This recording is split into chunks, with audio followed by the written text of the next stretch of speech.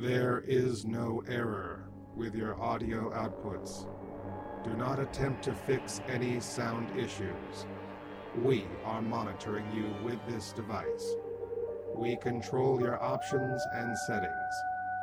We are transmitting through your internet connection, but our signal is actually entering your mind, sending electrical impulses into the very tissues of your brain. Try to stay calm. We've taken over your senses for the duration of this broadcast. You are helpless to resist. We have taken control for your own sake. There are things you must know. This is Paranoia Radio, hosted by Olaf Phillips and Ron Patton. And welcome to another thrilling Paranoia podcast. I am Olaf Phillips. I am the publisher of Paranoia Magazine. On the line, I have my bud here, Ron Patton, our editor-in-chief. Ron. Hello, everybody, and welcome. That was good, Ron. Yeah, I tell you, I'm very succinct and to the point, especially right after work, you know. Yeah, it's a very succinct and to the point kind of day. Yeah, well, I'm a man of few words, but whatever I say, it's sometimes profound. So there you go. There you go. All right, so a little bit of news before we get to the interview. So we are working on the GoFundMe for Camp Paranoia. It is being, wow, it's like a windstorm. It's being done, edited, because I have very poor punctuation. But we got some good stuff: T-shirts, challenge coin, pins, and a whole bunch of other stuff that we're going to offer up. So please, donate a few bucks. And actually, Ron, you know, it's interesting.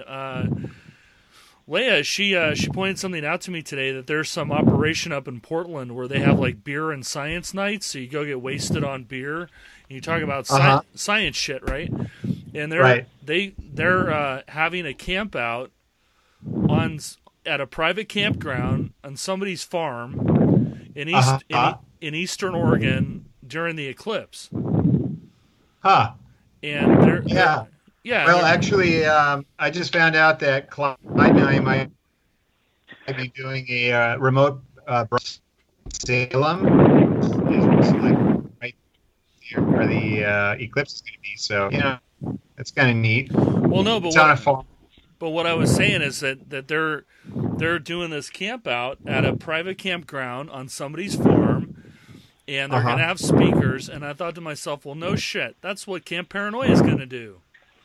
There you go. Exactly. Yeah, so, you know, Camp Paranoia. Exactly. I know. Too bad we can't get Camp Paranoia going now, because that would be that'd be awesome. Oh, yeah. But, you know, basically. But then again, you know, it might not be in that, so. Yeah, but basically what we're trying to do with Camp Paranoia is that we're trying to, build a campground, basically, where people can meet up and wilderness and look for Bigfoot and UFO, talk about conspiracy stuff, and have a good time. So, exactly. Announcements on that coming soon. I am, about to send, I believe I have all the articles now, so I am behind, but I'm going to be sending all the articles for layout, so we should have a new issue here in about a week or two. Yeah, very exciting. Yeah. We got a late article from Hercules. Hercules has contributed. Yeah. Yes. Hercules, he was a great interview we had. Yes. Something that's just so different, you know. It was just so like offbeat, yet kind of like I don't know. He made the superheroes kind of come to life, kind of like the origins and mythology of you know. And we're gonna have him back. He wants to do a show about, you know, finding your inner superhero and living life mythically, which I think is pretty awesome. But, you know, so, that's going to be coming. And Walter Bosley has done a major article for us, which is going to be very interesting, about the bell. But I think that's my announcements. Oh, yes. Cool. If you are on iTunes, you need to like us and say that we're cool. If you're on Stitcher, or you're on SoundCloud or whatever, you need to like us and say we're cool. You need to tell your friends. And for those guys that are listening on shortwave, yes, I have your addresses, and I'm going to get QSL cards, and I'm just behind the 8 ball on that. But we got a very nice letter from a guy in South Africa who heard us. He was in, where was he? He was in the Czech Republic, I think, on vacation. Wow. On vacation, and he heard the podcast aired on shortwave, because we broadcast on shortwave on Sundays, right? 60, 70 kilohertz, the old Deutsche Welle frequency. So if you're Excellent. in Europe, you can listen to us on shortwave on Sundays at 2000 UTC to 2100. I'm going to talk to the guy to see if we can make that 2000 to 2200 UTC, but we're not there yet. So does that mean we get a broader range, more listeners? Well, on shortwave, when our podcast is broadcast on shortwave, we basically blanket Western Europe, well into Russia. Nice. We've gotten people from Moscow and St. Petersburg who have heard us. The Czech Republic, France, Scandinavia, like Norway, a whole bunch of different places. That's great. Yeah, it's pretty exciting. I'm glad we worked out a deal with those guys. Right. All right, so I think we've had this poor guy on hold for a while, at least about 3 minutes, and I think he wants to talk, and I know Ron wants to introduce him. So, Ron, why don't you introduce our fabulous guest for tonight? Okay, well, tonight we have Garron Frantzen. He's been a very good friend of mine since 91, so you do the math. That's quite a few years. Garron has done a number of things, a multitude of different things, but he's also an inventor, and we've gone on some pretty crazy road trips in the past, like back in the mid-'90s. We'd go to alternative energy expos. We went to one in particular in Ukiah, California, and we got to meet Stan Meyer, the inventor of the hydrogen fuel cell. We got to meet some people involved in cold fusion. So we got to meet this guy who's involved in inertial propulsion, another guy in Portland who's involved in putting together these gyro systems. But anyway, Garron, welcome to the Paranoia Podcast. Well, thank you. And you know what? I'll say that, Stan Meyer, anyone who's interested, who should really look him up a little more, but he died he was basically killed. He was poisoned, and then the people he was eating with who were visiting from Russia that wanted to buy him out, ostensibly, they just left the country. The police talked to him, and they just said, okay, you can go, and they flew off, never to be seen again. And I always thought it was really sad and really strange because of all those people at that energy conference. He really had an amazing concept to work on. He was basically turning water into energy by converting it to hydrogen on demand. He had alleged to have discovered a way to convert water into hydrogen and oxygen on demand in a cost-effective way. And according to the known laws of science, it's not possible. But nevertheless, he had done it. He had done it, and he had proven it. And very controversial, but it was. But anyway, he always struck me as one of the simplest, one of the most straightforward people in that community that I'd ever met. And I've known a lot of really, let's just say, unique people within the energy field, both in. I have a background in the oil industry, and I remember one guy from Exxon. I said, well, if you can make synthetic motor oil, why can't you make synthetic motor fuel? And he laughed. He said, well, we could, but what would we do with all the refineries? Right. And that's what I'm really interested in discussing with y'all. And I think people really, and I think anyone who listens to this can at least have some points to ponder, and they could draw their own conclusions. I'm not trying to lead people into any conclusion, but I want them to ponder the costs and consequences of some decisions that are at hand for humanity in general. And most people are only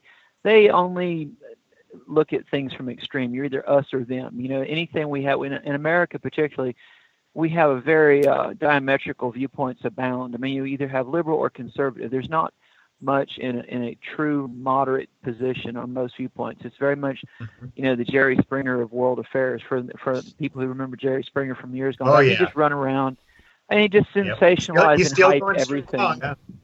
I think Morton Downey Jr. Yeah, him too. And then, you know, and then there were some of but talk shows are that way. They just want to, they don't really care about reaching an answer. They just want lots of drama. They just want to get the audience stirred up.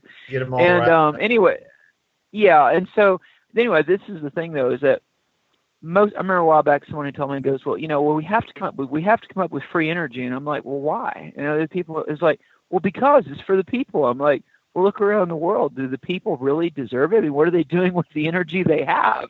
I mean, if you gave people free energy, I mean, what would they do? I mean, what would they do if everybody got free energy? A lot of people would just spend the money somewhere else, and probably in a pretty selfish manner. They probably would not run out and say, how can we help those in the rest of the world eat and have clean water now that we have enough energy? They'd be like, oh, cool, I can get a louder stereo so I can annoy more people with my obnoxious car. But that's how a lot of people would respond. If they had free energy, it'd be cool, more for me.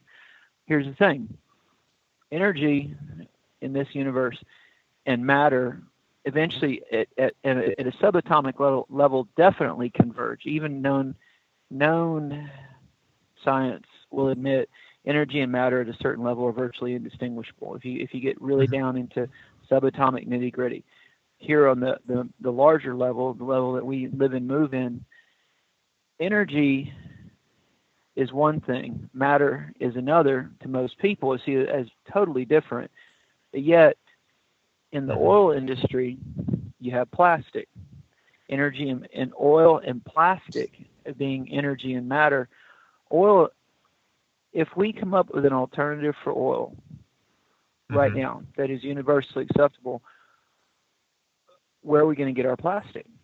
The world revolves around plastic as much as it does around oil. And what I've been talking with Ron is, and this goes back into politics in a practical, applied way. While people complain about is global warming real or is it not, the question is, whether or not it is real or whether or not it is human caused can be disputed by people ad nauseum. But in the meantime, how much more plastic can we dump in the ocean till it actually affects the air that we breathe? Because if you kill off the oceans in a significant way, oceans produce most of man's oxygen. So while we argue about the melting of the ice cap and various things, we are producing in an absolutely inconceivable amount of plastic that we're just dumping in the oceans. And so I said, well, how are we going to manage this? Well, let's figure out a way to scoop the plastic out of the ocean. The ocean will actually, if you will, regurgitate that plastic back out on shore. It will gradually clean itself out in a fairly quick manner. But if we go ahead and just keep dumping it in there and try to figure out a way to manage it, we play into the whole mentality of that. We get into problem management instead of problem solution. So if we have a way, if we come up with a better way, or numerous different ways to provide an alternative for energy, in the meantime, all this plastic that our world economy revolves around, energy and plastic, that we go through every single day, we're going to have better management of energy and better management of plastic. Even if we have a better source of energy, we're not going to get that plastic for free. And we're not going to be able to just recycle that plastic without exorbitant amounts of energy and money and an infrastructure that doesn't exist. And most people just don't care. They figure, well, someone else is going to have to solve it for me, and if not, I'm just going to devour my world. So there. And it's like, and I'm not taking a green political point, it's like, or going on some tangent with it, but it really is a nitty gritty reality, but it shows in this one, and this is the important thing, that most people don't care. Most people say, well, what's up, go ahead. It's just the powers that be create that problem, that issue, and it all kind of plays manage it. whole dialectic, right? To where they create the issue or the problem, and then they say, oh, you can we'll do this, we'll recycle or we'll do whatever, and most of their answers are essentially just a Band-Aid effect. But then, people are under the assumption that they're empowered and they can do this or do that. But if they don't take substantial or make substantial changes in, with the resources that we have, then it's, it's sort of a moot point to me anyway. Well, it is. It is, because if people, were you going to say, is Olaf chiming in on this? Or does he have comments or anything? Yeah, actually, I do. It's interesting that you talk about the oceans, because, my obsession is with something called Alternative 3. And one of the very important factors in Alternative 3 was the need to carry it out was a study done by a guy named Roger Revelle from Scripps Oceanographic Institute back in the 50s. And what he did is a pioneering study in the late 50s of phytoplankton, which are basically supposedly the oxygen scrubbers of the sea. And he said that in the late 50s that they were producing half of the oxygen cleansing that they were supposed to because of pollution and because of over-industrialization. And they were at half capacity. And that's also something that I've heard Guy McPherson talk about, where, Guy McPherson, I love the guy. He's a little more doom and gloom than me. He says that because of rampant over-industrialization and pollution and dumping crap in the air and whatever, that we'll probably be dead in the next 20, 30 years. I personally, I don't have the PhD to support it like he does, but, I have a sneaky suspicion it's going to take a little longer. But, dumping crap into the ocean and dumping, venting nuclear reactors into the ocean, I mean, it creates more dead spots, which is what you're talking about. More whales washing up on shore, more confused dolphins and all the other things that we see as a byproduct of it. This is the thing, is when we look at it, a lot of times people are like, there's a lot of things that we become desensitized in our mass consumption of information, in the modern multimedia, alternative media, internet realm.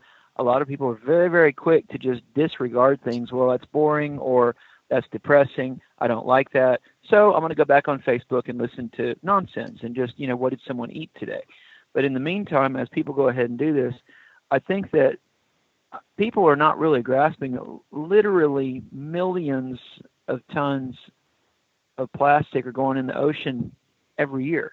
Well, they're like artificial islands now. I mean, there's. Oh, like, no, they are huge. I mean, the size of Texas. Wow. The Pacific, the Great Pacific, garbage patch is, and there's actually several, but the big one is the size of Texas, as many as 1 trillion plastic bags alone, not counting water bottles, but just the bags, 1 trillion a year are going in the ocean. That's just the bags. What's in the bags, like the bottles. Go ahead. And the other thing that I was going to say is that, I always enjoy the people that come up to me after a lecture or whatever, and they say, well, global warming isn't man-made. Global warming is a natural cycle. And I tell them, that's great. I don't really care. It doesn't matter whether it's a natural cycle or it's a man-made thing.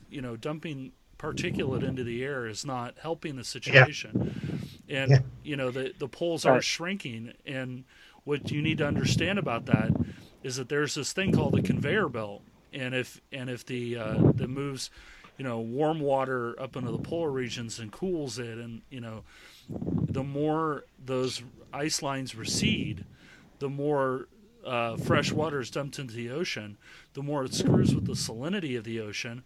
Then the phytoplankton die, the whales kill themselves, the dolphins become confused, and eventually we're going to end up in an ice age. So I don't care if you think we made it or not. We have to manage it. Yeah. You got to look at the end result. You still have to manage it no matter what. Right. Well, it changes. It really, you change the subject, confuse the issue, which has worked really well with certain famous jury trials like O.J. Simpson. You just keep, we don't like that, so we're just going to change the subject, confuse the issue, and we'll just argue about it till we get tired of it, and then we'll argue about something else. In the meantime, the original problem is still there.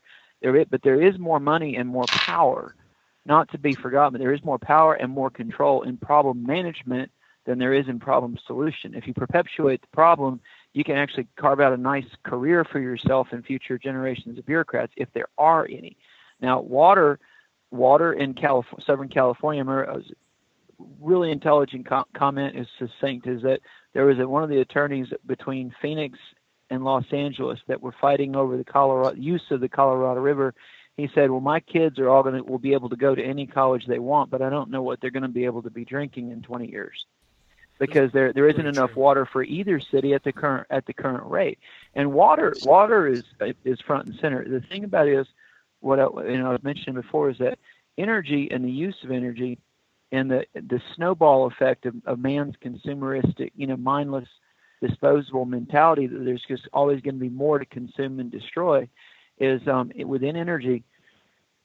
When I mention plastic, is that we go through so much plastic, and we don't have the energy or the resources to recycle it cost effectively. So we just dump it in the ocean. The plastic then breaks down. The plastic breaks down into smaller particles, and a lot of those particles are they're like you're saying, they're directly destroying the plankton that supplies most of our oxygen. The more than the forests of the earth, the plankton in the ocean. Jacques Cousteau said this, decades ago. He was trying to warn people, if you destroy the oceans, you aren't going to have anything to breathe. If you don't have to worry about water or food or energy, you're not going to have any air. That's why I found what Roger Revelle said so frightening. And I think when I saw that, because it's a mockumentary, and basically what I set out to do is to prove that it was fundamentally true, and they make a bunch of prognostications in it.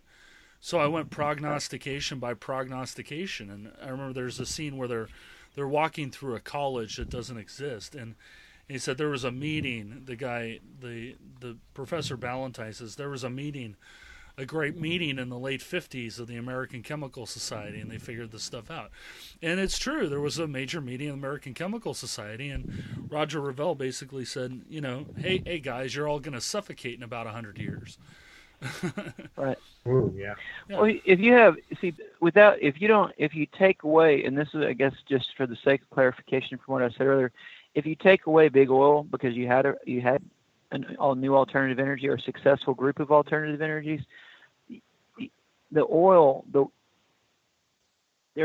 right now we get plastic for free because it's just waste matter in the oil process. The big oil companies, the spinoff of the hydrochemical refinery process from the oil business generates all the material to create the plastic. Suddenly, if you had to dispose of billions of barrels of oil to make more plastic, the whole world economy would be in chaos. I mean, they couldn't allow it because of their greed and their blindness. Where would you put all this oil? Now that goes into phase two. And again, what I want to do is I want people to really realize, okay, let's take, like you're saying, all right, regardless of what comes about, whether it's a natural cycle or it's man aggravated, I'm going to say realistically, it's probably a little bit of both. It is a natural cycle, but you can hasten the curve, and that's what's happening. Is like Yellowstone. Yeah. When I was in North Dakota working I worked out there for a while, and I will say this, that people have no idea unless you're up there what's really happening, unless you're really aware of it. It is true. Without going into for example, the big pipeline fiasco that everybody's pretty much heard about.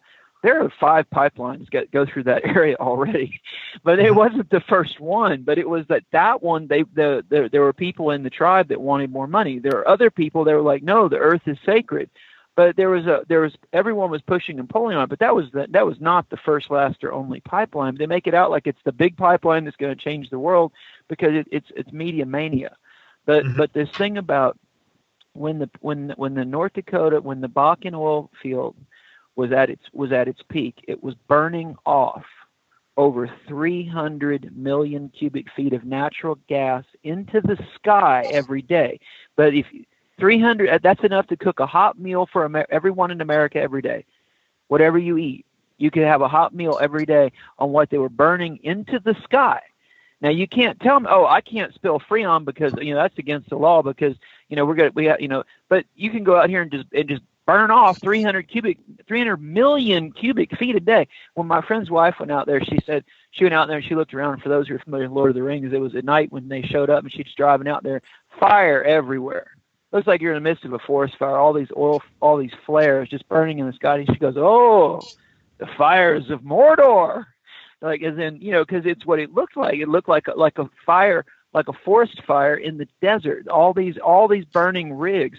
Meanwhile, they'd have tractor trailers parked at the rig to heat these huge, like redneck swimming pools that look like something you buy from Walmart. They have like 500,000 gallons of water in them that are for fracking, and they mix it with acid. If you spill that acid that's used in the process on the ground, oh, you call out the guys in the white suits. If a tractor trailer spills those chemicals that are used in that process, they come out, helicopters, white suits, shut down both sides of the interstate. I mean, it's bad stuff. But if you show up at the rig site and you inject it with tractor trailer like V12 Caterpillar diesel engines on 100,000 pounds, just pumping this stuff in the earth like no tomorrow. Meanwhile, you have Yellowstone. The last time it's on the foothills of the Yellowstone supervolcano. Right. As in, for those of you might have heard today with Montana with the big earthquake and all the, they've had animal die-offs where they find these dead herds because, and so I don't ramble or get too much information. In Southern California, there are numerous oil rigs right in the metro area. If you have when you have a major earthquake, they put off methane. Methane is toxic and explosive. If those rigs all open up, anyone in those metro areas nearby, they've evacuated. They've had tremors and earthquakes, and those rigs have leaked, and they've evacuated whole areas. Hardly even makes the news. Mm-hmm. But this is the thing. Going back to Yellowstone, the Yellowstone supervolcano, the last time it went off, which was really before recorded human history, it has the power right now. The next major eruption of the Yellowstone supervolcano will have the power of over 650,000 Hiroshima-level atomic bombs from World War II. The human mind can't comprehend what 650,000 atomic bombs would be like. We can't imagine it, and yet we're just sitting there fracking like mad, like there's no tomorrow. Even still, this is the bottom line, and so because it is something that I have passion for. It's not something I'm going to ramble or run on about, but I want people to understand. If you do a basic, simplistic evaluation of what fracking is, it's a very sloppy form of drilling. You're using hydraulic fracturing of the rock to break the rock open using water and acid under extreme pressures. And then what happens is, as the oil is extracted, wastewater comes out by the tanker load, sometimes more than the oil. That water has to be disposed of. In Oklahoma, the epicenter of all those earthquakes is a 4-well disposal site where 24 hours a day, tractor trailers all over that little region out there run over to that 4-well disposal site, and by the tanker loads lined up, they're just dumping under pressure, 20,000 feet down, extreme volumes of salt water and fresh water that came out of the earth from all over that region. That the oil is being removed, the water is all being dumped back in at one spot. When that happens, you have erosion. Like if you run water under the foundation of your house, it will crack the foundation. It'll erode, create a sinkhole, and you'll lose your house. Well, metaphorically, that's what's happening in the world right now with fracking. Is that all this water? If you stop all fracking that's already been done, as long as those sloppy wells continue to produce, you're going to generate huge amounts of wastewater. It's going to have to go down somewhere. Oklahoma never had earthquakes. Oklahoma now is one of the most geologically, active in terms of earthquakes in the U.S.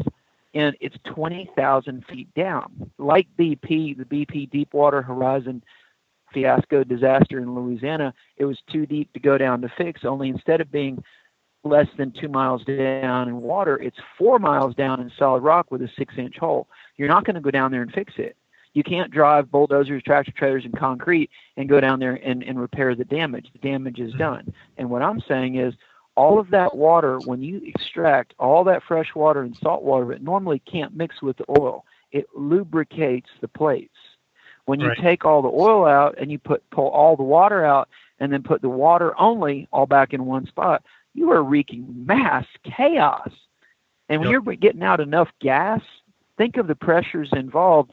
When you have 300 million cubic feet a day that you're just throwing away, what are you keeping? How much water are you moving? And you're right on the foothills of one of the largest volcanoes on Earth. It's there's no consequences. And so I'm saying is, and like Olaf pointed out, and with the plastic from that marine scientist, that people, we can scoff and mock and say it's crazy, weird, or stupid, or make fun of people because they seem to have the opposite viewpoint. But we all breathe the same air and all drink the same water. So if we can say, hey, look, we need to evaluate the costs and consequences. Is it worth it? Are there alternatives? Let's do something now before it's too late. The longer you wait, the worse are the consequences. Right. Kind of got to look at the cost benefit analysis and figure out, what's going to be most feasible. But again, it all kind of comes back to, those people who are in charge of all the natural resources, the oil companies. Basically, if they can't make a buck off of it, they don't really care. So essentially, the demise of the planet is really not even really considered, I think. Well, I agree. And the other thing is, like Stephen Hawking recently, he's constantly, him and Elon Musk, the world listens like they're the only two scientists on Earth, which I will not go into. But, he's like, oh, well, we have to get off the planet because we've ruined this one. Well, not really. Have we learned anything? Or are we just going to become like those bad science fiction creatures that go around the galaxy just devouring worlds? Yeah. Go ahead. Kind of like a Philip K. Dick novel movie, Well, also it's like Enrico. Well, remember Enrico Fermi when he said, "Behold," in the quote, the synopsis is, "Behold, I've created Shiva, destroyer of worlds." Mm-hmm. From the Gita, and it's like, when you look at it with the atomic explosion, when they realize look what I've created, and some of those scientists were horribly depressed. Some really didn't care. They thought it was cool. What can we screw with next? And it was almost like a joke. There's some.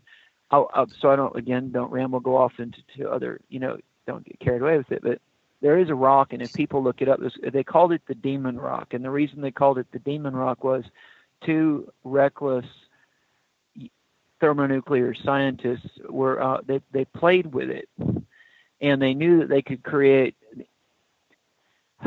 They mishandled it, and it killed several people. They were in the process of refining it, working with it to create nuclear bombs during early testing, atomic bombs. And Fermi actually told the one guy, he said, "You'll be dead within a year if you don't stop showing off." And they said that there was when it basically, by our terms, we say he kind of short circuited it, so to speak. It slipped, made contact, and they say the people that were there, like he died breaking it free. He took him a couple weeks. He died a really horrible death. But anyone who looks it up wants to read about it. There's articles about it. It was a known phenomenon. But the point was that they were literally, what he was doing in that lab was what they were all doing on a bigger scale with all of us. There is no safe way to play with thermonuclear weaponry. There is no, so it's like but there was like a game to him. And then he died suffering the consequences because he was playing with extremely volatile, powerful elements. And there's a lot of things right now that, like I said, it concerns me, and it should concern us. I don't have anxiety over it. I get somewhat frustrated because I know most people do not know, they do not care, and they hide behind ignorance.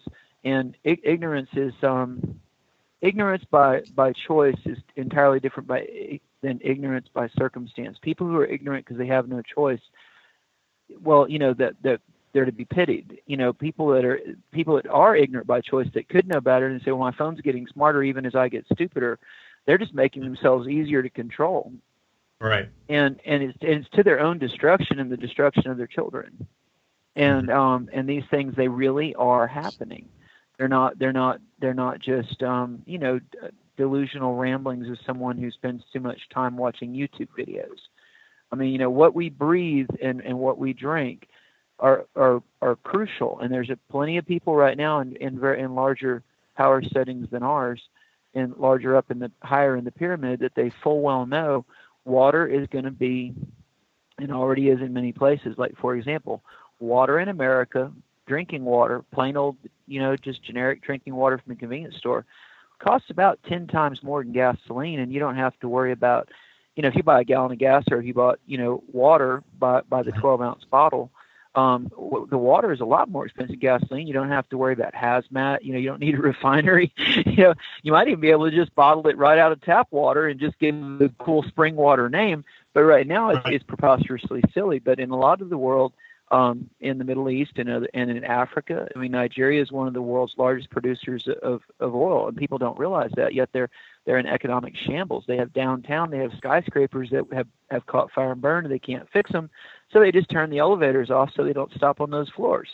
Well, we would think that's really ludicrous, but if you stop and think about it, that's what's happening right here in America with the highway system. We have highways and bridges and nuclear power plants that are reaching the end of their life cycle, and they're going to have to be replaced. And the people that built them, like nuclear power plants, when they reach after about 50 years, the whole plant has to be disposed of. At the time they were built, that wasn't that bad. Today, it's really complicated and expensive because of our obsession with over-engineering and excessive paperwork and bureaucracy. And no one really knows who's going to pay for it, how it's going to be done, or what they're going to do about it. And all these power plants, they don't just turn them off and go away. All that radioactive, all those components have to be properly disposed of. Mm-hmm. Yeah, well, let's take a look at Fukushima, right? And right. Well, there's and 15, Hanford as well. There are 15 nuclear power plants on the New Madrid fault line on the Mississippi River, which is the largest, most dangerous, in my opinion, and anyone. I mean, in fact, it's the New Madrid or New Madrid fault line that runs up the Mississippi River. The last time it went off in the 1800s, it rang church bells in Canada. It made the Mississippi River run backwards, and it formed Reelfoot Lake in Tennessee that's still there today. There are 15 nuclear power plants on top that fault line. That's irrational. The only reason they're there is because the Mississippi water provides plenty of water for the cooling towers. Well, so they just built them all yeah, go ahead. Well, that seems to be how they figure out where to put them. I mean, here, it's insanity. Well, it's industrial strength insanity. Well, I mean, here when you drive south of San Francisco down the peninsula, if you take was it 280, you're running right along the San Andreas fault line. There's kind of a flat area where the ocean is.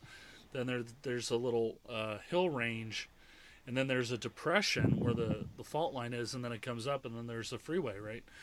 And as you're driving down it, I mean, the Stanford linear accelerator is smack dab on top of it. So it's like we don't always think through where we put stuff. It was like, whoa, well, we need a linear accelerator. We own some land there. Let's just put it there. Well, if that goes off in any significant way in the middle of a test, that could be very bad. Well, and it's like CERN. There is a lot of. It was very, very reckless. I mean, it's the largest singular display of energy on a non-atomic level that man has ever achieved, and it's like, let's just do it and see what happens. Like maybe we can make little micro black holes. Well, think about it. My black hole's pretty serious, and we're just going to do it just to see what happens. Yeah. For no real reason, just to see if we can do it. That's like shooting off fireworks, but you're talking about playing with the literal fabric of the time-space continuum just to see what happens. No real point. Mm-hmm. Well, I remember when they fired off the again, I did a lot of research on Alternative 3, and one of the things that they talk about is Alternative 1, where they wanted to set off, high altitude nuclear detonations to see if they could blow a hole in the upper atmosphere and vent all the garbage into space. Right. And it sounds insane. And they set it on fire.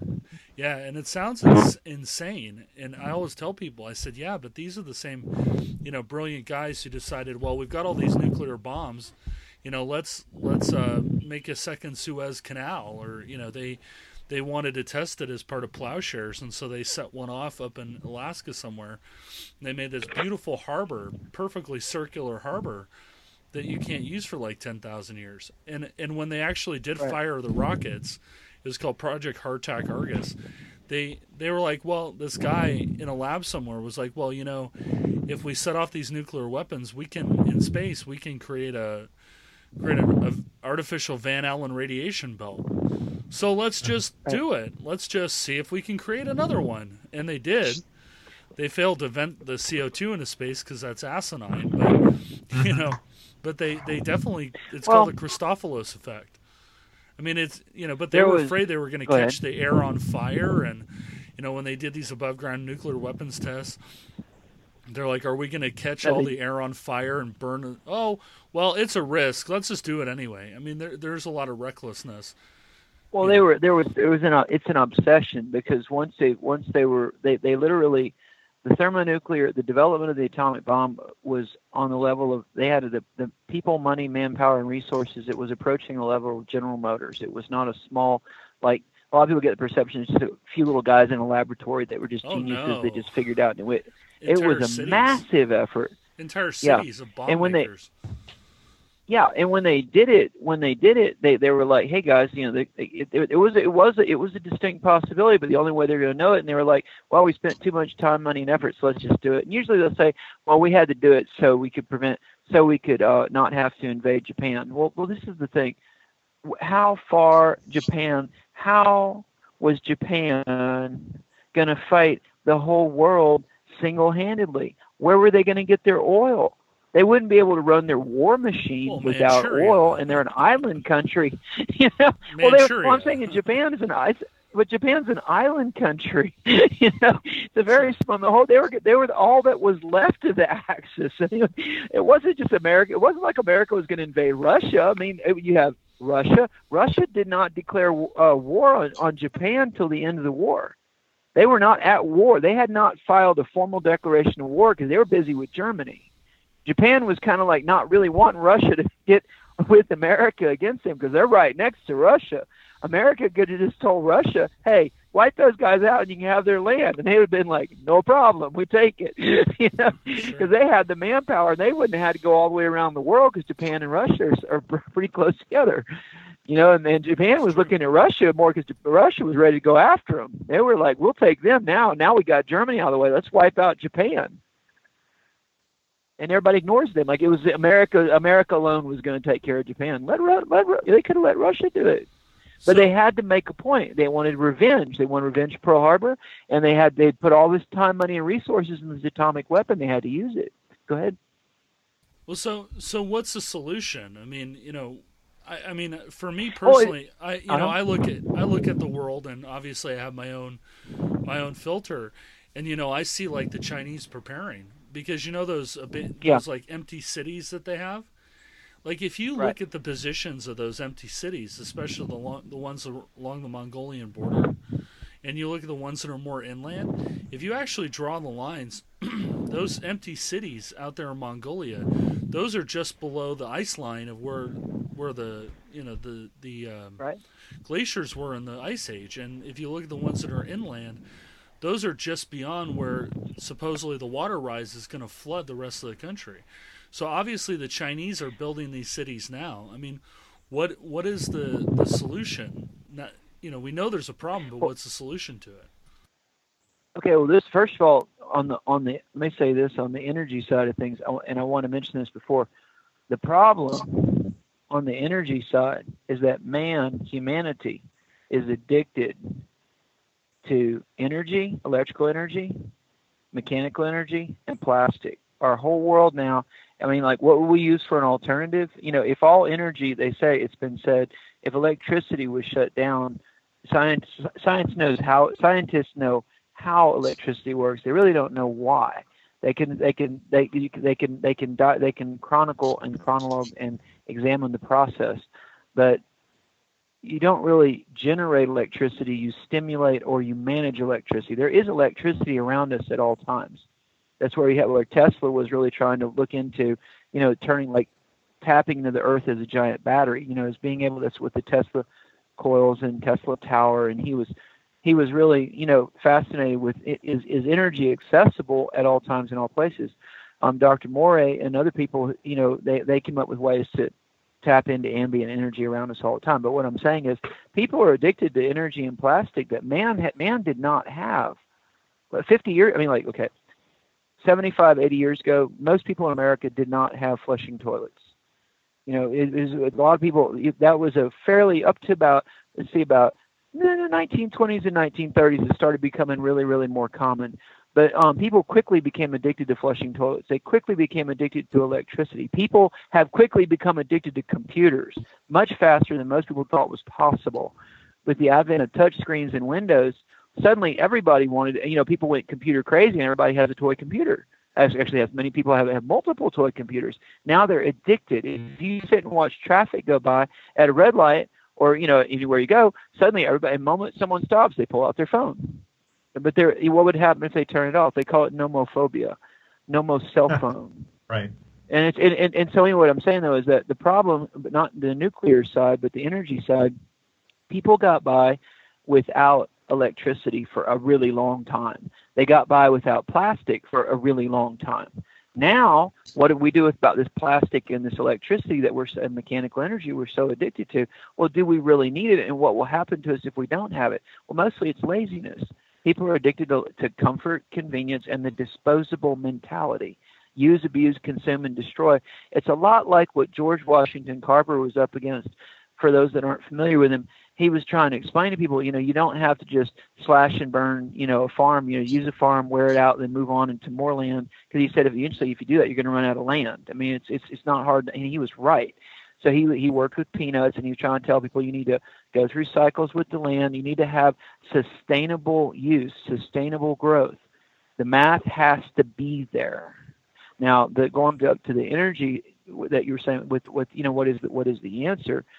When you mentioned some of those projects, things like HARP, you didn't mention, but most people go on and on about HARP, like, what are they doing up there? Okay, well, what do they admit that they're doing up there? They create a dipolar antenna that runs from Alaska to Arizona every time they turn it on, which it's now active again, and it literally jacks up the ionosphere 85,000 feet or more. It will literally, when they turn it on, it creates an electrical antenna, a non-material antenna, dipolar, that not bipolar, dipolar with a D, that goes from Alaska to Arizona, and it just cranks up. The whole atmosphere just gets jacked. Okay, well that can't be good. Okay, and it's just to find out what happens. And I'm not even going into like all the conspiracy, speculations. I hate the term conspiracy theory. I'm really more a fan of conspiracy history because, once it's revealed, suddenly it's just interesting history. Like, oh, that wasn't a crazy conspiracy. It was actually true. But this is the thing.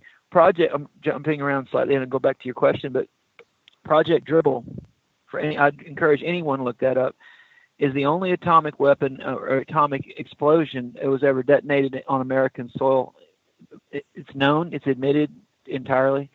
It was on the Louisiana-Mississippi border. They blew up. The farmer came in and he hired an attorney. He said, well, I need you to help me with my taxes because they raised my taxes, my property, and I can't afford it. And they say it's worth all this money. Nobody wants my land. Everybody around here knows this is where they did that atomic bomb test. And the guy said, sir, there's never been an atomic bomb detonated. Oh, yes, there is. And this attorney, he looked it up and he found out that it was public knowledge. It just wasn't made. It wasn't something people really want to make into bring into mass awareness. And it still is. Most people have never heard of it, but you look it up. It came out. He not only did he get the guy's land reevaluated, he actually got a settlement from the government. They detonated an underground atomic explosion just to see what would happen to the groundwater. And now that area is one of the highest concentrations of cancer in America. And it's, in my opinion, it's not a conspiracy, and it's not hidden. I mean, it's acknowledged, it's admitted, and they told everybody around there, we want you to leave for 2 weeks. We're going to want you to leave for, here's $50. Go get a hotel room. And they left, and then they basically permanently, seriously damaged their groundwater just to see what would happen with their own people and their own soil. Now, what is the answer to that? Well, first of all, is there an answer to insanity? I mean, it's like when it's criminal insanity, in a court of law, insanity is not always a automatic defense. A lot of people, they when they're deemed criminally insane, a lot of times if they are sent to a containment in a hospital, if they're ever cured, they sometimes are told, well, then they go to prison. Now they're not insane anymore, but they still have to answer for their actions. Other people are like, no, because they're insane, we'll treat them and then they're cured and then we'll just let them go. Well, this industrial strength insanity that we're talking about here, and what is the answer to these things? On the one hand, on consumeristic consumeristic blindness, there really isn't an answer because people don't care. If you want to try to change people's, reckless consuming of their environment to the point of poisoning their water and destroying their air, if the majority of people, really are willing to take on those risks for themselves and their children, it's kind of like stopping a stampede. You almost have to let it run its course. As far as changing those behaviors. Now, if you're going to come at it from a global police form, of a global government, it's one more, Hegelian dialectic of thesis plus antithesis equals synthesis. You create a problem. You have the only possible or seemingly logical answer for that problem. And if you control that answer, you control that problem, you'll control everybody that problem affects. And that's what Ron was getting at, that, these are problems that have taken decades to get serious enough to generate a reward, which is control, not just money. If you have all the money, having a little more money is not that exciting. Having that money or that power that money represents forever, and you escalate the time span, and you can excite people to have it. Well, what can you give me that I don't already have? Well, I can make sure it never gets taken away. Oh, well, then you're creating a dynasty. Now you're creating something for them and their offspring, especially if you can offer them the chance to live much longer than they would otherwise normally live. So there's people at a high level of power right now that, if they really were to believe like Stephen Hawking and Elon Musk, it's okay, we'll destroy this world. We'll just go destroy more. We'll just use this world and we'll just kill off everybody we don't like, and we'll create robots and clones. And in the words of Dewey's contemporary during, John Dewey, who did the Dewey Progressive Education, that's got progressively worse, and the more infamous or better known Dewey Decimal System in the library, which is now antiquated because people don't go to libraries anymore. Mm-hmm. He said, one of his contemporaries, one of his partners said, we will create a future generation. He said this is like World War I. We will create a future world where the people, 90% of the people will have an IQ of under 90, and 10% of the people will have an IQ of over 200. And for the masses to rebel against their masters will be as unthinkable as it is for sheep to rebel against the practice of eating mutton. So it's almost like Ayn Rand and Atlas Shrugged. I don't see that there is really a problem. There's an answer to the problem for the masses of the people who don't care. I think the people who do care, it's almost like the best you can do as an individual is find out what kind of options and alternatives you can pursue, and then prove that it can be done to those that care.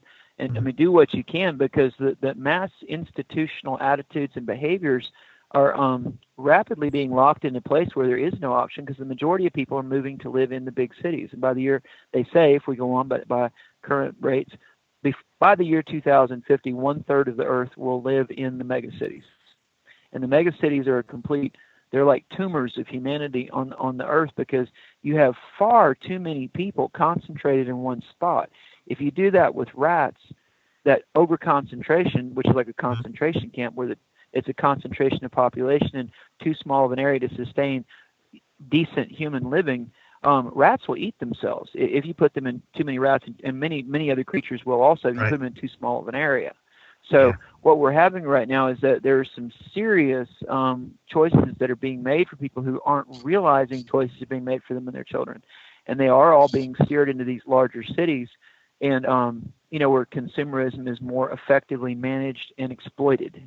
It's exploitation of humanity by humanity's own people. When I was on the Navajo Nation, there was a lot of people out there, and I mean it was a small group of people, but it affected a huge group of people. There's almost 200,000 people out there, and alcohol. It's okay. The Navajo Nation is basically 1/5 to 1/6, or excuse me, 1/6 to 1/5 in reverse of the state of Arizona, parts of Colorado, New Mexico, and Utah. In that area, the alcohol is technically illegal to distribute or produce or transport in large amounts, like a pickup truck full. They occasionally have roadblocks, and they'll check who's hauling alcohol. People will bootleg alcohol in and sell it to their relatives, and they will trade off, their truck or their trailer for alcohol. It's like it's crack cocaine. Yeah. People who are there. Yeah. Right. So what I'm saying is, in a larger scale, this is what's taking place on a larger scale in the industrial realm, where you have just like a crack dealer or a heroin dealer or someone with alcohol. You would take something and exploit your own neighbors and relatives with it, and bring them into abject bondage, slavery, and suicidal depression. And that's what's happening with a lot of man's consumeristic obsessions, is that in our blindness to get more, we end up poisoning ourselves and each other for fun and profit. That's the problem. The energy, it could be crack, it could be beer, because normal people, beer is not that big of a deal. I've seen a Navajo person drink a quart of beer, and it's almost like watching someone take ecstasy or other, drugs. I mean, they looks to me like they're getting a different experience than what I've seen. But here's on the nitty gritty level, as I was told, their livers are smaller, and because their livers are smaller, they get drunk quicker and stay drunk longer because the alcohol can't escape the body. The metaphor to that, there's a lot of things right now that, like with microwaves, we are exposing ourselves to things for which we really don't know the long-term consequences, and we're saturating ourselves. Right, like electrosmog. Yeah. And you were even mentioning how most of the population's eventually going to move into these like mega cities, and they'll be very dense in population. So I'm just wondering, in terms of the ramifications of all that electrosmog, which it's just going to, create more disease, create more dysfunction, disrupt brainwave patterns. It's truly going to be like a zombie apocalypse. That's how I see it. Well, I agree, and Olaf, you're being patiently quiet about it. And I just want to thank y'all for giving me a chance to be able to communicate this. Hopefully, it'll give other people for food for thought. They're welcome to disagree with what we're talking about. Sure. The problems remain. Our observations and conclusions may vary, but what we're going to do about it, we can do nothing. But that's really not much of an option. But Olaf, what are your thoughts on all this? Well, I was just listening. I mean, from my point of view, I've always believed that. Well, there's this whole like Georgia Guidestone thing where it's like reduce the population of 500 million and live in harmony with nature, and Agenda 21. And somebody once asked me, they said, "Well, how do you get to 500 million?" And I said, "Well, people got to die." I said, "Well, people got to die," but I said it's not like you're going to line up 6 billion people or whatever and shoot them. Right. They put in place these mechanisms that force us to self-attrit, or they do it through attrition. There's shit in the water. There's large amounts of hormones in the water. That's been proven. There's large amounts of birth control medication in the water, because what comes in goes out. And we don't completely process it. So a lot of these hormones with your birth control pills, they end up back in the water system. And so, I think they're affecting the animals too, like frogs and so forth. It affects everything. And so I think, you've seen birth rates declining in the West. a lot of countries, including our own, are having problems keeping up our birth rate. There are certain sections of the demographic that are more fertile than others, so to speak, meaning that they more reckless too. They want to have more kids for a variety of reasons, and that doesn't, that's, I don't care. That's their beliefs, but at the end of the day, the way you kill 6 billion people is you put them in hive cities. You put them in these hive cities that are vertical cities. It's put them in these megaplexes, and they're living on top of each other. It drives crime rates up, and eventually you'll kill them all off. So I definitely see that coming. It's something that's around the corner. The only way you can kill off, the only way you can do mass reductions of population quickly is famine, wars, and plagues. And we're doing all three, we're working. Right. But what you're talking about is in that category, because when if it's a chemical plague, for example, neutralizing and sterilizing people covertly or indirectly is, in a way, it is a form of a plague. But sterilization, but famines, wars, and plagues, the Chinese have tried to reduce their population. It didn't work. And they were pretty draconian. I mean, they went about, actually, but it didn't work. No. And if they couldn't do it as aggressive as they were, it calls for different measures. Yeah. But no, you are correct. You are correct that there is definitely and Ron had mentioned it too, with the microwaves and then birth control and other things that are in our man's modern over-processed food. It's definitely affecting productivity and childbirth. Oh yeah, and I'm not opposed to people having kids. I mean, the only thing that I ever say about that is, have kids if you want them. Don't have kids as baggage, or they're not a social stepping stone. They're children. They're little people, and you have to take care of them. So don't have them unless you want them. Well, that's like many of the other things we're talking about, is that people have to be responsible. If you're not responsible, you will suffer the consequences. You can delay the consequences. You can try to avoid the consequences, but eventually we will reap what we sow. And if our carelessness and our recklessness is causing problems to, I wanted to mention this before, but I was still a little bit of time. Science is one thing. Scientism is another. The word scientist comes from the word scientism. Scientism is, in the words of, I think Ludwig Wittgenstein, he said that he observed scientism is the belief. It is not an organized, religion or philosophy, but nevertheless it is a mentality or an attitude that only scientific claims are valid. That claim is not valid. Therefore, it self-invalidates. Mm-hmm. Because to say that only scientific claims are valid is not a scientific claim. Therefore, it self-invalidates. Most scientists do not realize they are actually direct adherents of scientism. Scientists, and if you look at Buddha, Buddhism, Buddhist, you have science, scientism, scientist. Sure. Scientism only acknowledges the materialistic world viewpoint. It does not, and most of the rest of us realize there's more to this than meets the eye.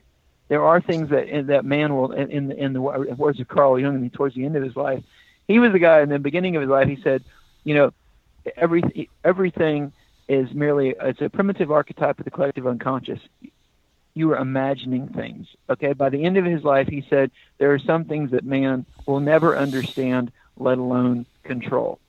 And in the words of Albert Einstein, he had said, it has become painfully obvious to me that man has entirely too much power. And to make matters worse, he wants even more, and he can't even handle what he already has. That was in the 50s. Right. Okay. So those of us that do care and want to do something about this, I wanted to, there was I told you this before, I highly recommend it. He's really amazing man. He's passed on now. He's overlooked. Dr. Ralph Borsati. Dr. Ralph Borsati saw in the early 1900s people were going into New York City from other countries, coming there, Statue of Liberty, and they show up like, what do I do now? And they were like, oh, this is not so cool. This is not what I expected. And it's like, how do I move back out to being a peasant again? Because this is pretty brutal. And he basically was saying, look, this is America. You have more freedom. You can get land. Where you came from, you probably couldn't get land as easy as you can get it here. And he outlined a method, a very, very practical, of how people could get it. It was an instructional way that people could get land. They could, he basically pioneered a working collective that had no central leadership. It ruled by mutual consent, like a town meeting, a town hall. Everyone that had land, they would pool their resources. They would reap whatever they reaped in the harvest. They would share on the communal property. Whatever they owned in their house and their own, on their own property was theirs. The group property they worked together. The private property or their private garden was their own private property, and every house was completely autonomous. He specifically wanted to avoid a small-scale dictatorship or tyranny, or we would call today a cult mentality. He wanted every family to remain totally autonomous, where people could coexist from house to house. And this is the thing: the UN invited him to come speak, and it's like, this is back, this is a while back. They wouldn't do it today, but the IRS came and investigated him, and they said he was printing his own money. And he lived just like the people next to him. He specifically avoided this for everyone, including himself. And he had a little community upstate New York, and he'd people come and go, and he'd tell them how they could go home and do something similar. He wrote books about it. But what it was, he said, the IRS itself said, after investigating him, they said, as long as he is, the tax code affects the U.S. dollar. They are not using U.S. dollars. Therefore, what they're doing is not taxable because it's not involving dollar bills. These are just they started out with a barter system, and they actually printed their own little money, so just for the sake of being easier. But it wasn't any good once you left the community and went out in the world. It was only good with the people who were in agreement. But what happened was he actually made it work, and he detailed it down and had a nut and bolts procedure and path to get there, starting with just like one person and maybe his immediate family that wanted to move out to the countryside. If he had a couple of relatives, they could go out and get some land together and split it up, and everybody have their own place, and they would just pull together, or they could pull apart. That's another quote from someone else during the Depression, the president. But my point was, he made it work. He made it work, and he had a simple plan to get there. We have too much information. We have access now. You can get the entire Mother Earth news on a CD-ROM. I found some of those books in old magazines one time. A wealth of information. You can get stuff on CD-ROM for free. Everyone assumes they're always going to have contact through the internet to all their favorite, books and downloads and files. If there's anything you really like, you should probably download it and put it on disk so you have it. I was there after Katrina. Networks fall. Things fall apart. And you can't assume you're always going to have, anything could happen. Like a corona mass ejection or a solar flare would really cripple man. If you shut down the electrical infrastructure for a day, there would be mass hysteria worldwide. If you crippled it for several months, or whether that's through terrorism or through a natural event like a corona mass ejection. Hollywood cannot portray what would happen to people. They can only hint at it. But in the meantime, Dr. Borsati did have answers within the context of a functioning dysfunctional society.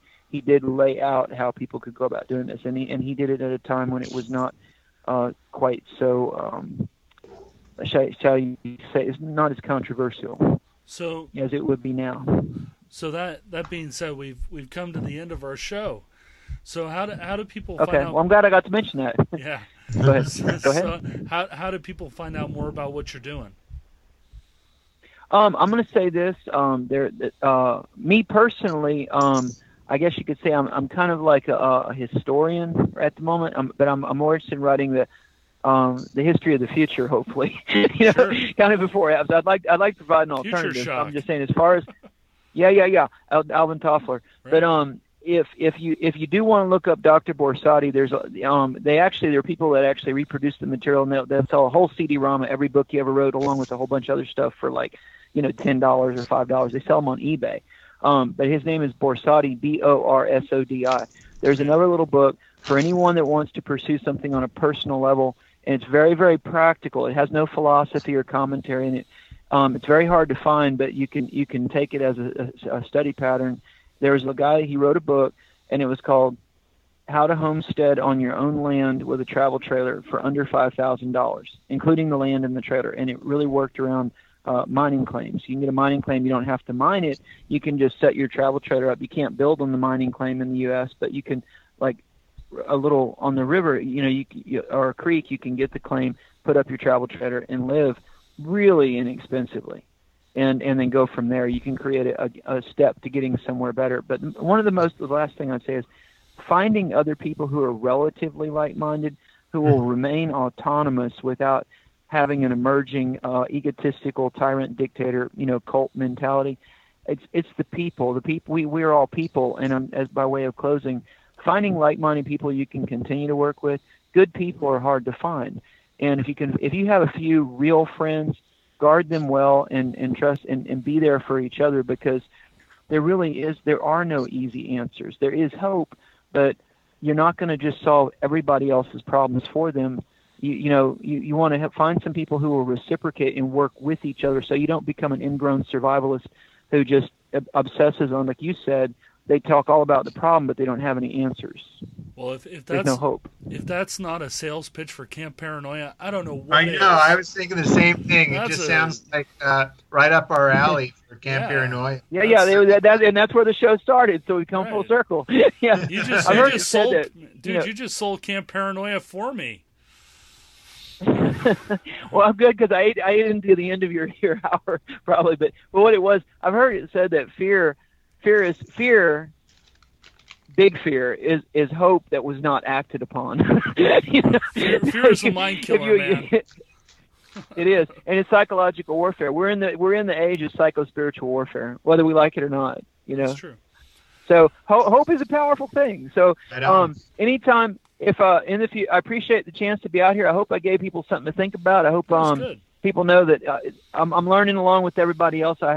I am speaking from experience. I'm not just regurgitating theories or opinions I heard on somewhere else. It's a result of my life journey and saga, and I've been outside America, a lot outside America, as well as with the rich, the poor, and everyone in between. Sure. That's around great. the world. Yeah, we'll definitely have you back on because I mean, we never talked about inertial propulsion. We never talked about gyro systems and super magnets and all that good stuff. A lot of other stuff, yeah. Oh, yeah. So thanks so much for coming on, Garron. Yes, sir. Well, I look forward to and I hope to meet up with y'all. Maybe let's say I hope I can come and I hope I can come camp with y'all. Oh, that would be awesome.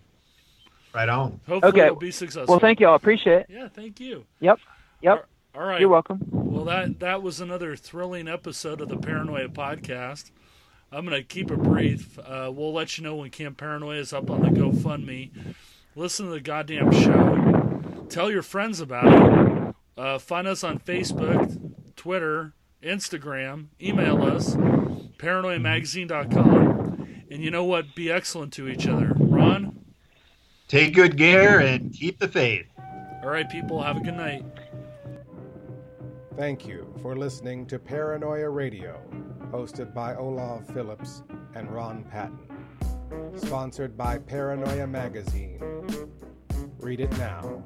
paranoiamagazine.com. Intro theme, The Guide, was composed by Scott Moon. scottmoon.net.